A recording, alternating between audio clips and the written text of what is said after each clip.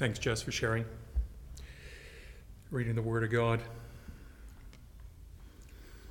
Let's open up in a bit of prayer. Lord, as we come before you, Lord, this day, we simply ask that you have your right of way within our hearts, that your word fulfill the work that it's intended to fulfill. Lord, as we as simple sowers, sowing seed, not knowing where it will fall and what it will produce, Lord, the results are in your hands, Lord. Let your name today be glorified. Lord, let your people today, Father, be edified. And we thank you in advance for all that you're going to do. In Jesus' name, amen. As Jess shared, today we're going to look at 1 Thessalonians chapter 2, from verses 17 to chapter 3, verses 13. And the scriptures are going to be in the New Living Translation unless otherwise stated. One of the things that has bewildered me over the years is how language changes and does so continuously. When I first came to the Lord, I had to have a dictionary to understand a lot of the words that were presented or the words that I came across in the 1800s King's English. It was an interesting learning experience, and the depths of the words were fascinating. This isn't the place or the time to go into depth on this specific topic because some of the words I can give as examples would sound otherwise offensive unless I explained the original meaning and how history changes words. So a specific example would be the word gay. To quote an older version of 1828 Webster's Dictionary, gay means adjective, merry, airy, jovial, sportive, frolicsome. It denotes more life and animation than cheerful. When did it change? In the 1960s, gay became the word favored by homosexual men to describe their sexual orientation. Another word is the word meek. I remember I was doing a mentoring session, and one of the questions given to me through the testing process was, how would you describe yourself? One of the words I was allowed to choose from was the word meek. So I chose meek, and my mentor was shocked because she was a bit baffled as to why I would call myself weak. I responded, that's not what meek means. Meek means power under control. It's the picture of a horse that's been trained. I went on to say Jesus was meek. As he was dying on the cross, he could have called down legions of angels from heaven. But he was doing the Father's will, giving his life so you and I could live. She understood meek to mean something completely different due to her psychology training. And then our next session, she brought this topic up again and mentioned that she did some research and she was surprised at what the original meaning of meek was. Now, this is only a few basic examples of how time and history can alter the original meaning of a word. So, what does this have to do with our portion of Scripture? Well, the word and theme that jumps out in our portion of Scripture is the word love. But as my other examples, this word has also lost its original meaning. I've heard the word love used so many times in so many different ways, almost like a throwaway word. I love pizza. Oh, I'd love to watch that movie. Love it. So cool, man. The ancient Greek language was very illustrative of the word. And when I did some research, I found up to 8 different types of love used in the ancient Greek. A few of them examples like eros, erotic, romantic, sexual love. Agape, God's love towards us, our love towards God. Phileo, friendship, fondness, affection, delight. An example of multiple uses of the word love can be found in John chapter 21, verses 15, when Jesus is restoring Peter. And you can see both the words agape and phileo being used as Jesus asked Peter, Peter, do you love me? Do you agape me? And Peter goes, Lord, you know that I love phileo you. Jesus then asks the same question, and Peter then responds in the same manner. And then Jesus comes down to where Peter was at in encouragement and says, Peter, do you phileo? And Peter responds, Lord, you know I phileo, love you. Now, that's a message for another day, but just a quick example of Scripture and the uses of the word love. And the last example I'd like to mention today is actually the word brotherly love. Now, the word brotherly love comes from two words. Philadelphia is the word that's actually arranged, or the new word. But it comes from two words. It comes from phileo, as we already described, and adelphos, meaning brother. Together, it's brotherly love. And a Christian by the name of William Penn was looking for a place that he can worship to avoid religious persecution. So he created a place called Philadelphia, a city of brotherly love. And I brought all this up because I'd like to talk about brotherly love today. The main idea behind brotherly love is the love for others.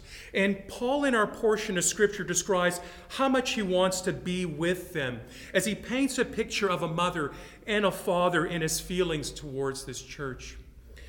In verses 7 we read, we were like a mother feeding and caring for her own children. In verses 11, and you know that we treated each of you as a father treats his own children. Paul is expressing his heart and thoughts, desire for this church shortly after he was separated from them. And it's actually interesting how Paul uses both the picture of a mother and a father in this letter, because as a good parent, whether you're a mom or whether you're a dad, you actually really don't need rules to force you to take care of your kids. Now, we may not understand all that's required as a new parent. Can anybody say amen to that one? Because we know it's a very steep learning curve. But as a parent, we desire what's best for our children. And we will do what's needed to take care of them, loving them, nurturing them, and putting the boundaries in place. We see in here that Paul in verse 11 writes in the New King James Version, as you know how we exhorted and comforted and charged every one of you as a father does his own children. This word charged in the original Greek is materio. It's where we get the word martyr or witness. That word is interchangeable. He's encouraging them to have a good testimony. The same thought is applicable to us today as believers in the church. We are exhorted and comforted, called upon, asked, implored, invited to have a good testimony in this world. For us to be a good witness means that we are in fact a martyr. We are willing to lay down our lives for the gospel even to the point of death. When I grew up in Canada, we had many cultural communities. We had suburbs that were known as Little Italy or Chinatown or the Jewish and the Greek communities. And it was interesting that these communities were established when immigration opened up into those respective countries for various types of reasons. And I remember Mama sharing with me that she had a choice when she was leaving Yugoslavia. She had a choice between Canada and Australia. And the funny thing is, I'm now Yugoslavian, Canadian, Australian. And it's interesting because if you're an immigrant to Australia, you would have a desire to have and find community. Think of it, even here in Melbourne, you have the Springville community, which is mainly Vietnamese. You have Clayton, which is mainly the Chinese community, or the Sudanese community, which you can find in Dandenong, or the Jewish community, which you can find in Elsternwick, and so on and so forth. And you can see communities of cultural groups staying in proximity to one another. Why? Because we look for people with similarities to ourselves. There is a saying, birds of a feather flock together. It brings a sense of comfort. We're looking for a sense of home.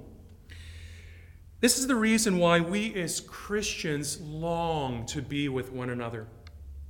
Our citizenship is not of this world. We are citizens, in fact, of heaven.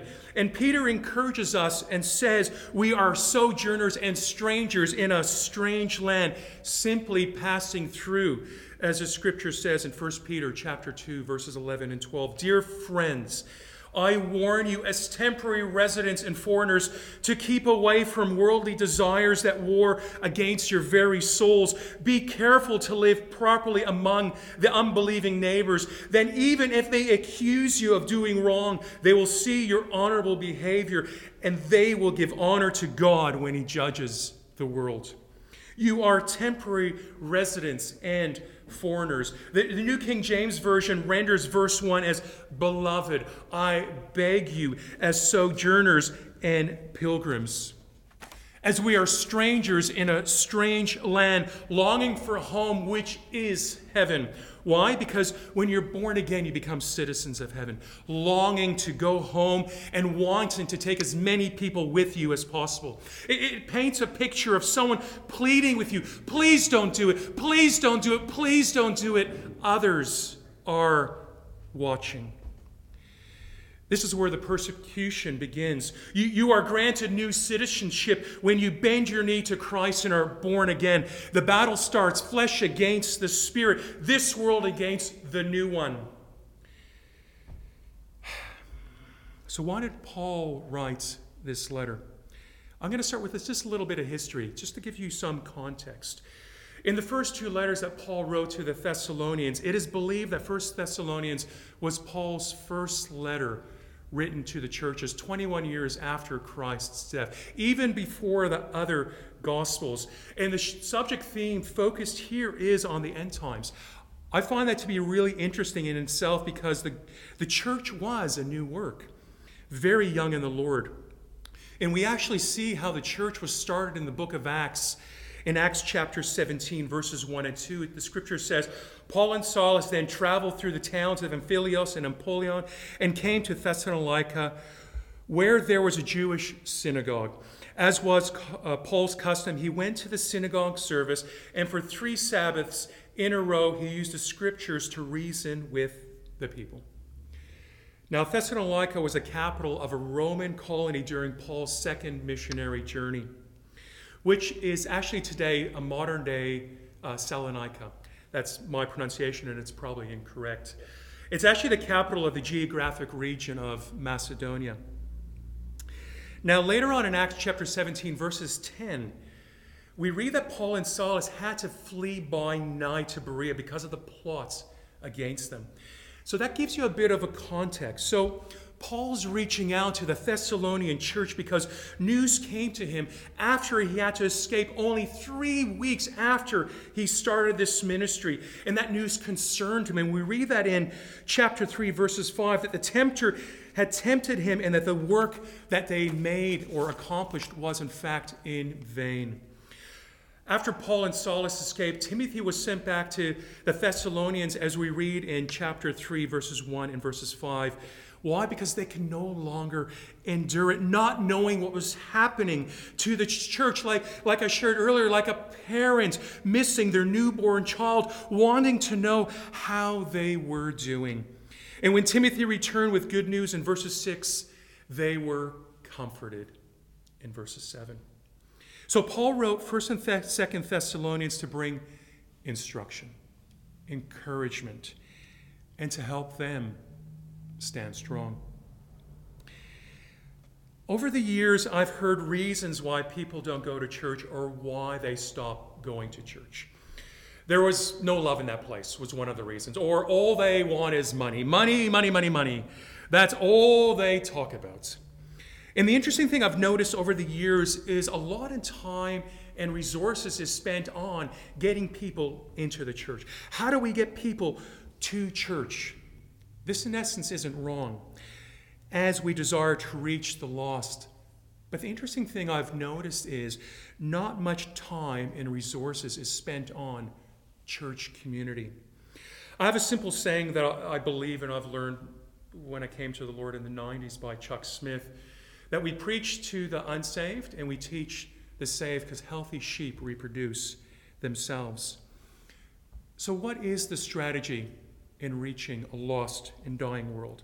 Well, we know what the Scripture says. The Scripture says in Romans chapter 10, verses 15, "And how will anyone go and tell them without being sent? That is why the Scripture says, how beautiful are the feet of the messengers who bring good news." We know this, and we also read in verses 16 in the New King James Version, "Faith comes by hearing, and hearing by the Word of God."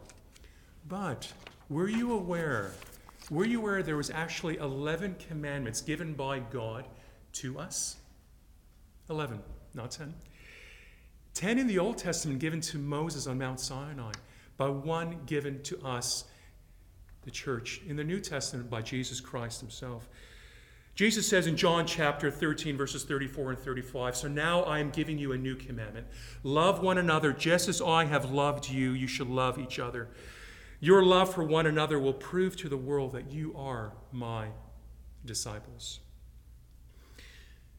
15 years ago, I was working for a business, and at one stage, I was promoted to the national sales manager. I was quite excited and encouraged that the manager trusted me so much in this role, in this position. The sense of privilege overcame me, and about 6 months on into the role, I noticed that no matter how many sales and no matter all the work that we were doing, things were falling over. Stores were complaining that they weren't receiving their orders either on time or not at all. So our reputation just wasn't good, and people were very unhappy. I realized that the only way to fix this was to go into the warehouse and sort out the operations. So I spoke to the operations or the owner and asked, "Can I switch and take care of the operations?" Because no matter what we can do, if we can't fulfill our promises, then everything else will technically make no difference. Did you know that we can be an amazing evangelist, an amazing witness for Christ in our local community? And when people come into our house, the church, it can all fall over because our house is not in order. It's broken due to many unfortunate reasons. Paul had to address many issues in his ministry to believers to lay a biblical foundation for their faith. And I'd like to use one of Paul's letters to the Corinthian church to help us better understand what biblical love is. 1 Corinthians chapter 13, verses 1 to 3. "If I could speak all the languages of earth and of the angels, but did not love others, I would only be a noisy gong or a clanging cymbal. If I have the gift of prophecy, and if I can understand all the secret plans and possess all knowledge, and if I had such faith that I can move mountains, but didn't love others, I would be nothing. If I gave everything I have to the poor and even sacrificed my body, I can boast about it. But if I didn't love others, I would have gained nothing." Unfortunately, churches can get caught up with the same issues. Their focus ends up being on nickels, numbers, and noise. How much money is generated, how much people are attending, and how active are the people. They're putting the cart before the horse. All the signs and the wonders, the prophecy, the healings, the gifts of the Spirit in operation. Firstly, this excites me greatly because I wholeheartedly believe in the gifts of the Spirit to the church. But when these things happen and people are leaving the church left, right, and center, something is just not adding up. Verse 4 to 8, Paul goes on to say, "Love is patient and kind. Love is not jealous or boastful or proud or rude. It does not demand its own way. It's not irritable, and it keeps no record of being wronged. It does not rejoice about injustice, but rejoices whenever the truth wins out. Love never gives up, never loses faith, is always hopeful, always endures through every circumstance. Prophecy and speaking in unknown language and special knowledge will become useless. But love will last forever." And then in verse 13, 3 things will last forever: faith, hope, and love. And the greatest of these is love. We need a heart like Paul, a brotherly love for one another, that when people come to the church, they know that something is different.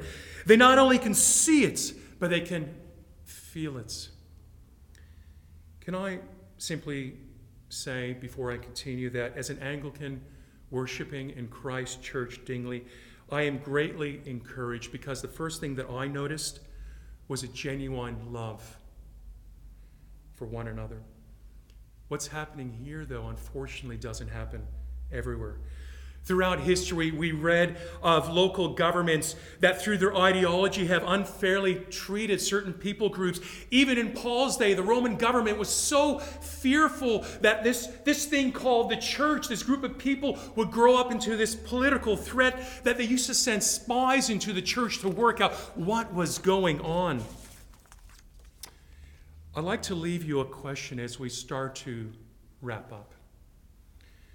When someone comes into your church and they're there looking for a church that they would like to call home, what report would they leave with?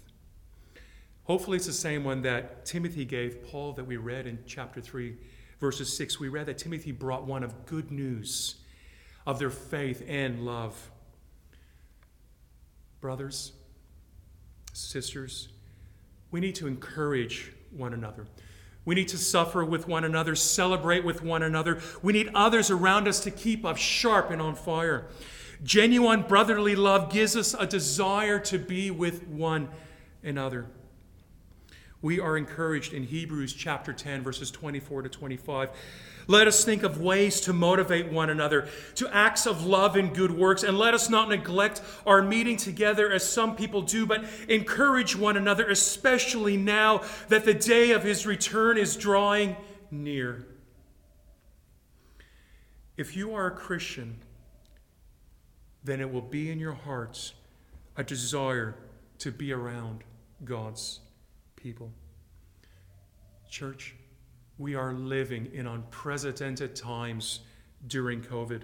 The world is watching us. Our testimony to a lost and dying world matters. Our individual testimony is a reflection of the church and our Lord and Savior Jesus Christ.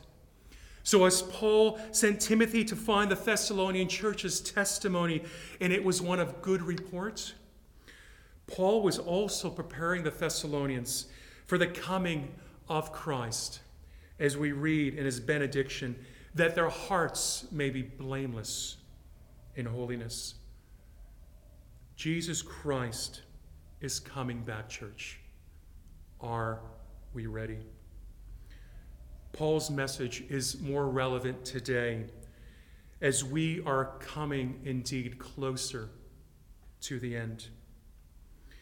The end of a parable in Luke's chapter 18, verses 8, has always caught my attention.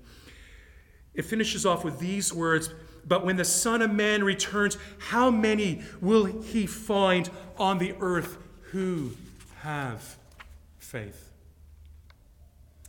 Church, let our love for one another be a beacon to a lost and dying world. Amen. Jesus Christ is returning, church.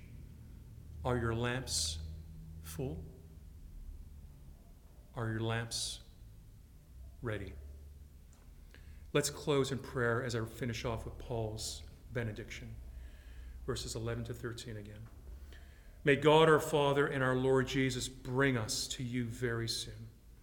And may the Lord make your love for one another and for all people grow and overflow, just as our love for you overflows. May he, as a result, make your hearts strong, blameless, and holy as you stand before God, our Father, when our Lord Jesus comes again with all his holy people.